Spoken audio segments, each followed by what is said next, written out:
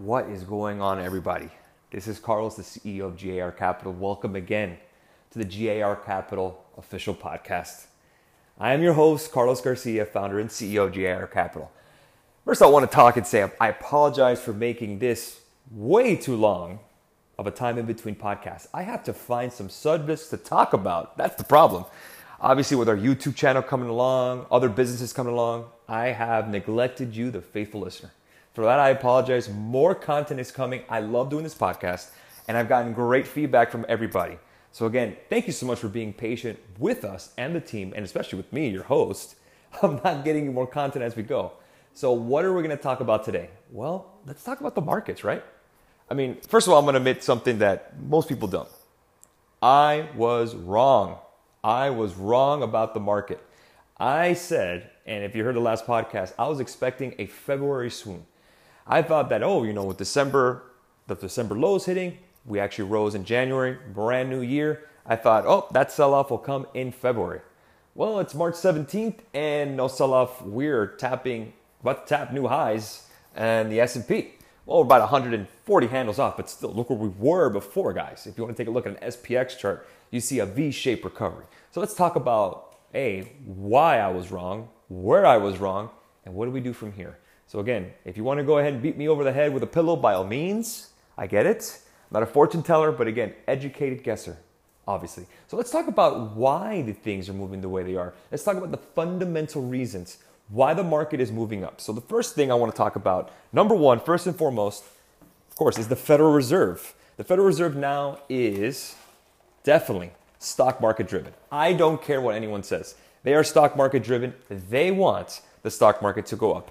And they definitely don't want to be blamed for it. So let me just go ahead and give you a piece of information here when it comes to the Federal Reserve. The Federal Reserve has never, in their existence, predicted a recession. Actually, they've been late to the party many times in calling a recession. If you do know, back in 2008, Henry Paulson, who was the Treasury Secretary, and Ben Bernanke, who was the Fed chair at the time, did not once mention the word recession until it was almost too late, until the writing was on the wall. So again, don't expect them to give you the leading indicator of a recession. They may use some tools ahead of time to prevent it.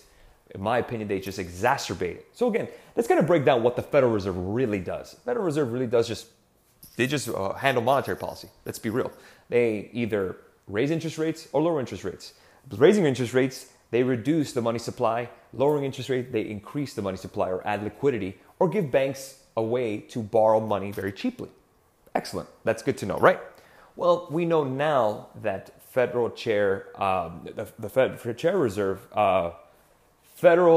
Reserve Chairman has actually raised rates back late last year, and the market fell. So again, now we're at pause. Now the Fed is backtracking from that, saying that there is not going to be rate hikes. How about this? There's actually bets or expectations from Goldman and JP Morgan that they're actually going to be rate cuts. So again, this is something that's very interesting. If we are now currently, if you listen to the president and the Republican Party, again, this is not a political comment. This is an actual fact that we're the greatest economy right now, greatest economic growth in the history of the United States, which technically isn't true. But again, we have a great economy. Yes. Record unemployment. Yes. Wages are up. Yes. So in a sense, these are all inflationary pressures, but inflation is not around. So again, we still have relatively low interest rates, historically speaking, very low. I think we're about a 2.25 on the Fed funds rate, which is very, very low. Keep in mind, back before the recession, we were right around 4.25, 4.5. So almost double where we are now. So again, we're still getting back to where we were. But again, inflation is relatively tame. And that's the one thing the Federal Reserve looks at is inflation. But again, inflation is very tame. How do you look at inflation? PPI, CPI. CPI is Consumer Price Index. Are prices rising? And Producer Price Index. Are prices falling? Prices rising and falling in the producer side. So again, keep in mind how things move and what the Federal Reserve looks at. So again, inflation is very tame. Markets are up. Asset prices are up. But again, you're still looking at bond yields, which is something I've spoken about on our YouTube channel. If you want to take a look at it, GAR Capital on YouTube, I talk about bonds. I talk about how bonds are very, very important in regards to the market. So again, the benchmark we look at is a 10-year Federal Reserve, 10-year U.S. Treasury bond. Again, that's how we base mortgages and all types of loans, prime rate, usually for credit cards and consumer debt, but mortgages are the 10-year note. So again, if you see yields falling, again, that's a sign that people are buying bonds. Price and yield move inversely when it comes to bonds. So keep that in mind. So again, the Fed is definitely, they're playing the flute ahead of time, showing everybody, hey, we're going to pause. We're not going to ruin the stock market. And the stock market is not the economy. I've said this before. It's not. It's just prices from the basic principle. It's just prices of companies. But again, the stock market is probably the barometer of most people in regards to wealth in America or the economy. So again, a strong stock market boosts confidence across the board for most individuals. Spending goes up, people feel more confident. When things fall in the market and we have a tank job, again, most people are going to be a little more worried. They're not going to spend as much. Maybe they're not going to take that vacation. So again, do I feel that the Federal Reserve is doing the right thing? In an academic sense, no, because I think that they shouldn't be beholden to the stock market or political pressures from the president, because he's tweeted many times that the markets, that the Federal Reserve shouldn't be raising rates, and they have raised it under this president. But again, it had to. You have to kind of stabilize. So the academic in me says they should rate hike because if they raise rates, it gives them more ammo in their gun. When things go downhill, they can always cut. The market side of me, the buy side of me, the firm head, wants low rates forever because companies can borrow very cheaply, consumers can borrow very cheaply, and it keeps the engine of the economy going. So again, we want stocks to go up forever. Do they go up forever? Absolutely not. But want the good times rolling, right? So again, you have two sides of this debate. Economically, I don't agree with it, but again, as a buy side, head of a firm in trading, absolutely, I want the rates to be low forever. Don't we all? So again, we could also look at different factors. So again, we're going to move on from the Fed. That's the first thing. So the Fed is definitely behind the stock market. Definitely. We have a president. Number two, the president, Donald Trump. President Donald Trump is definitely behind the stock market. He's definitely pushing it. If you don't believe it, take a look at the tweets he talks about. He's actually tweeted about unemployment numbers. He's tweeted about the stock market, the Dow Jones Industrial Average. He's talked about almost everything economically. Probably the most economically sensitive president I've ever seen, and I've researched presidents before. I was a history minor in college, and presidential history was actually one of my favorite subjects. So again, to see this is almost unprecedented. Most presidents do not talk about the stock market because they don't have control over it. That's Republican and Democrat for the most part. But this president has definitely taken the reins, has taken ownership of this bull market, and by all means, he's doing a great job at it. So that's still a great sign that he is back this economy. He's back this bull run. He's put his name on it. And I would say that he's going to see to it that it's going to keep continuing up because for him, it's a report card. It's his barometer. It's his way of showing that he's a great leader, that he's doing the things that he needs to do to prop this economy up and to keep people employed and keep the economic engine turning. James Carville said it best, who was a campaign manager, but a campaign consultant for Bill Clinton. And he said it famously, it's the economy, stupid. So usually I always say this. When the economy's good, then people talk about other issues in politics. When the economy's bad, nobody cares about other issues in politics. It's all about the economy. I just didn't say it's the economy's stupid, but it's very important. Number three, we have always said this before, the China trade war. What's going to happen? Well, we just got some news. I retweeted it on Twitter. Take a look at it, at GAR Capital. Looks like the China trade meeting between President Xi and Donald Trump, the president, is actually going to be pushed to June. We had a March 1 deadline. That was extended, or actually removed, for tariffs. No more tariffs, right? Great. That's a good sign. But the president and his cabinet and his associates have been pushing more information out on Twitter and on the business news channels, saying that we're close to a deal, we're getting a deal done, everything. This is probably the only part that makes me nervous. I think the more anticipation we get for this trade deal, the more it pushes, the more we get, it's going to be a sell the news event because it's not going to be perfect. Remember, in negotiation, one side doesn't always get what they want. And I don't see the United States in a place of leverage. Remember, President Xi is not exactly democratically elected. They're a communist party. So no matter what the hell happens in that economy, which is falling, by the way, and it is hurting, this trade war is hurting. Definitely China. It's hurting them more than it is us, absolutely. So the United States has leverage, but the Chinese really don't care because they're going to do what they want anyways. But again, they know that they need to get this done. And trust me, the president is not dumb. He's definitely looking into what he can do to squeeze as much as he can out of this orange, as much juice out of it. So again, it could be the point where we don't get everything we want. We may get a majority of what we want, but the main thing, and I've said this before in previous podcasts, it's intellectual property rights. Guys, it's so key. The United States wants the Chinese to stop taking American ideas and patents and information without giving royalties or with just blatant stealing. Let's be honest here. Intellectual property rights are very, very important, and they want the Chinese to enforce it. The Chinese are very hesitant to allow a foreign power to dictate them how to legislate or even enforce their laws. It's like saying the Chinese to tell us how to manage the SEC. That's not going to work. I mean, it's going to be a very delicate situation. The Chinese can buy as many soybeans as they want, but again, intellectual property rights are the most important thing. That's going to be the hardest thing to negotiate. Now, again, you have Kudlow, you have the ambassador to China, you have the United States a presidential cabinet working, the president, Mr. Art of the Deal himself, who wrote the book, Art of the Deal. Again, it's very important that we get that locked down. I don't think the Chinese are going to crack right away, but again, it could be something that's worked on. Again, we have until June. I do think it's going to be a sell the news event where it's going to be built up, where they now have exactly what we want, and there'll be a slight sell-off after it.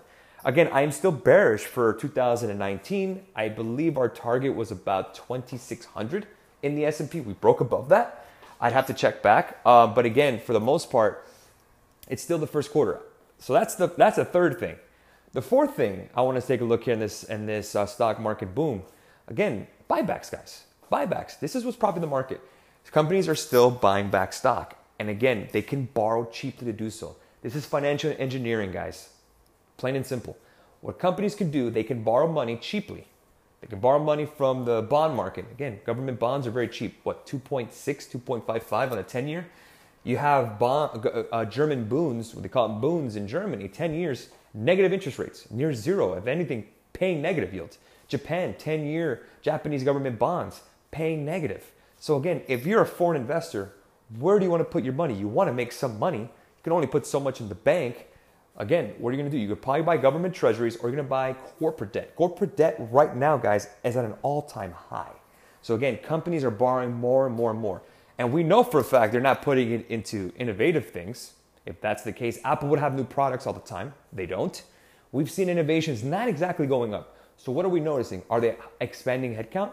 No, they're not going to do that either. Maybe there's some hiring, but again, not enough, as you can see, because wage pressures are up. Again, there's not enough people to fill these jobs up, so that's another take on inflation to the upside. But we've noticed that buybacks are up. A lot of these companies are buying back their stock to prop up their shares. Guys, financial engineering is basic as this. This has changed since the 1980s. If you're a CEO of a company, there's two plans of action or two sides to this coin. You have one side where your company is here to help your workers and do a good job and to provide excellent products. You know, that's the main thing of a company, is to grow that way. And then the other side is maximize value for shareholders.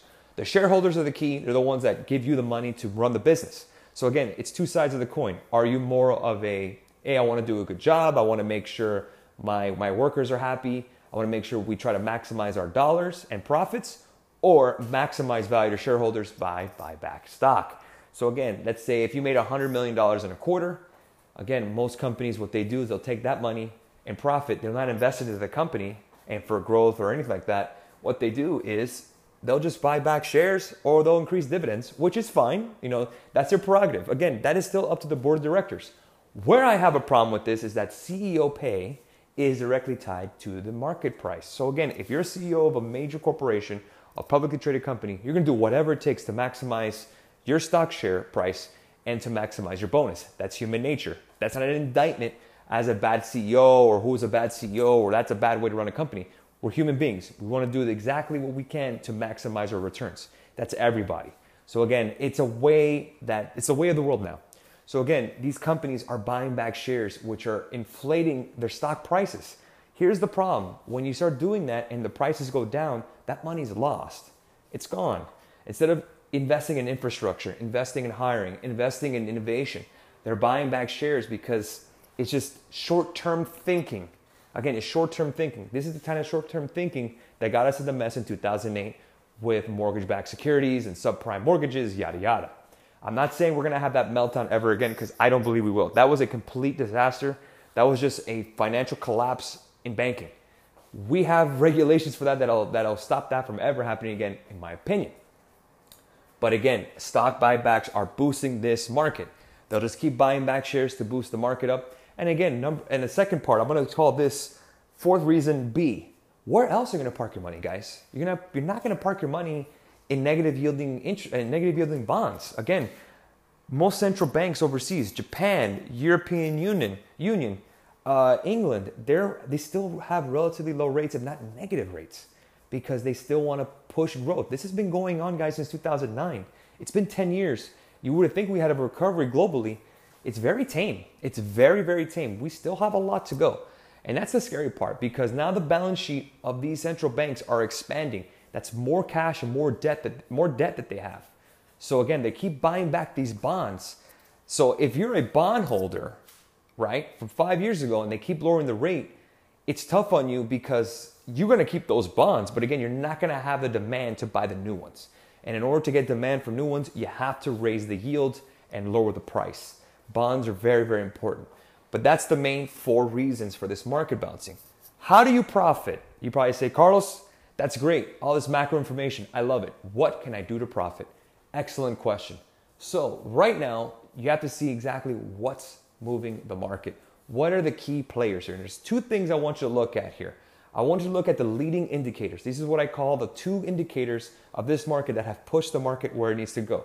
If these 2 move forward, then you do know for a fact that the market is continuing to the upside. If they fall back, then you know for a fact they're going to pull back. So these 2 I want you to focus on. Number 1, small caps, the Russell 2000 index. The scary thing about the Russell 2000 index, a majority of those companies are what we call zombie companies. They don't make money. They don't make money. That's scary. But again, investing is investing. You're investing in their future. It is what it is. Russell 2000, if you don't know the ticker, is IWM. IWM. The next thing is semiconductors, the SMH, Semiconductor Index. Again, semiconductors have led us this rally back to the all-time highs of October. It could have been the crypto deal, I understand, but autonomous vehicles, these chips that go into smartphones, computers, everything. Crypto mining, if you still do that. Again, the main 3 I look at, NVIDIA, AMD, Micron. Those 3 and the SMH. I look at those 4 on a daily basis. If they're going up, the market is going up with it. They have led the way. And the IWM, which is the Russell 2000 index, the small cap stocks have led the way. Now again, you probably say to yourself, Carlos, of course, tech has led the way. They're the heaviest weighted in the S&P. What else is new? I understand that, but the subsector of the semiconductors is a great leading indicator. So again, you could have those 2, the IWM and the SMH, on your screen on a daily basis, and you could almost tell if the markets are going to be pushing up with those 2 guys leading the way. Very, very key. And we're also seeing a third that's moving up, big cap tech, what we call a rotation. Big cap tech has moved, energy has moved up, banks have moved up. Banks have been an actual laggard the past 5 years now. Again, we had a boost with the Trump tax cuts, great. But we've actually reverted due to the yield curve, inverted yield. We have not hit an inverted yield curve, but we've been flattening. So again, the flattening of the yield curve is a difference between the yields of the 2-year notes and the 10-year. The 10-year is where they lend, the banks lend out money, and the 2 years where they borrow. If the 10-year pays less than it does the 2-year, why would they lend money out? They're losing money. So again, these banks are, remember, lending and credit are the lifeblood of this economy. Lifeblood, it's the key. Lending, debt, and credit. And then you have consumer spending. Those are the 2 cogs of this whole machine.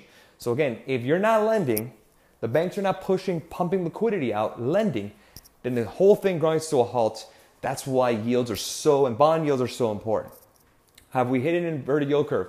No. You have an inverted yield curve of 2 to 5s, but not 2 to 10s yet. We've flattened, but we have not gotten to the point where you've gotten scared. So the banks have actually jumped up. The banks I like, JPM, that's to me the strongest American bank is JP Morgan Chase, JPM. I also like Goldman Sachs, which has been beaten down off of bad headlines, but they're an investment bank. Bank of America is relatively cheap. They have the most branches here in the United States. And I like Citigroup. Citigroup is probably the worldwide bank that you want to play. So if you like Europe, if you're thinking Europe and you want to stay away from like a Deutsche Bank, obviously, I like Citi here. Citi looks pretty good. But if I had to pick one, I'd pick JPM.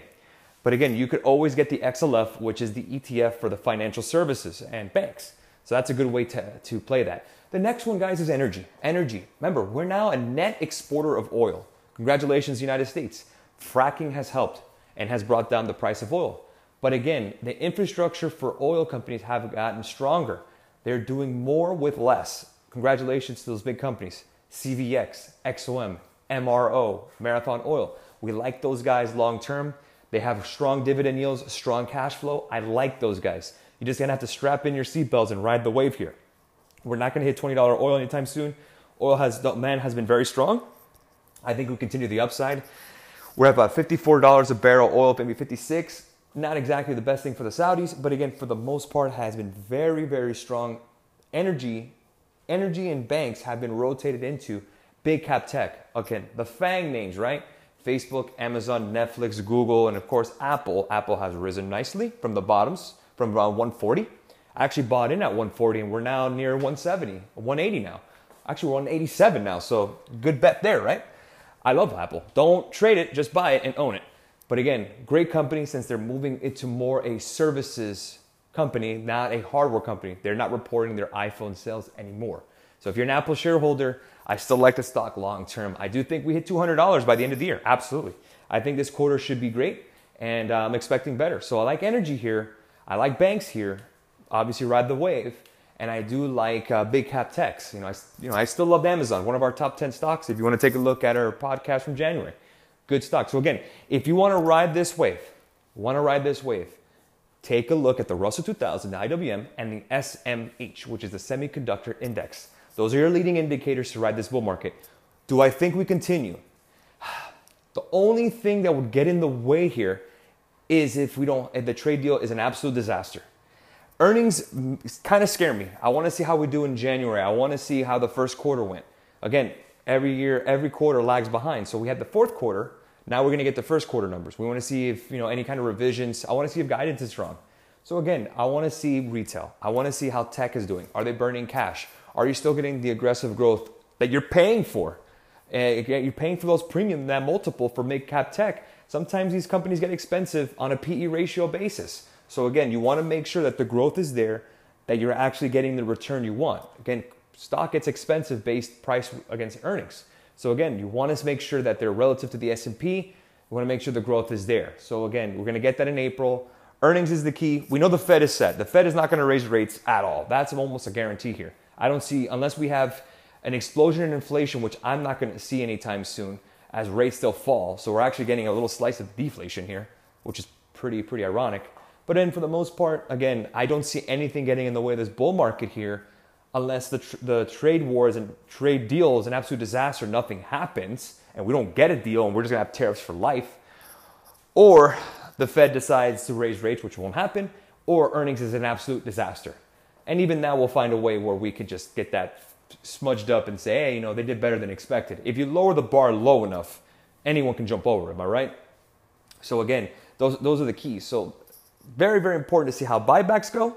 I want to see SMH, which is the Semiconductor Index. I want to see IWM. I want to see rotation into energy and banks. And I want to see how big cap tech. Big cap tech, guys, is weighted about 28% of the S&P 500. Very, very crucial. It has brought us to where we are now. Before in October, it'll return us back to where we were. So again, if we continue that upward trajectory, those are the names I want to look at, guys. So that's where I'm looking at the bull market. Yes, I was wrong for February. I lost some money hedging my bets by shorting the IWM and the S&P and the QQQ as a hedge.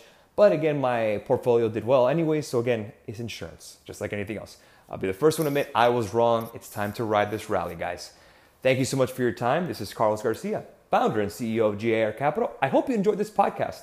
And if you have any suggestions, please feel free to email me, garcapital@gmail.com, for any show suggestions, subjects. I would love to give more information to you guys, more podcast episodes. Please suggest what you want to hear, what you want to talk about. This is your show. I do this for you guys, the faithful listener. So please email me, garcapital@gmail.com, put podcast subjects on the subject line, And I will go ahead and read them, and we'll go ahead and do that.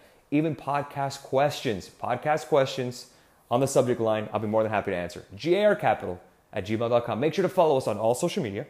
Facebook, Instagram, Twitter, Snapchat, everything we're there. GAR Capital. And forget the website, garcapitalfx.com. Thank you so much for your time, guys. Have a great rest of your week, month, and may the profits be with you.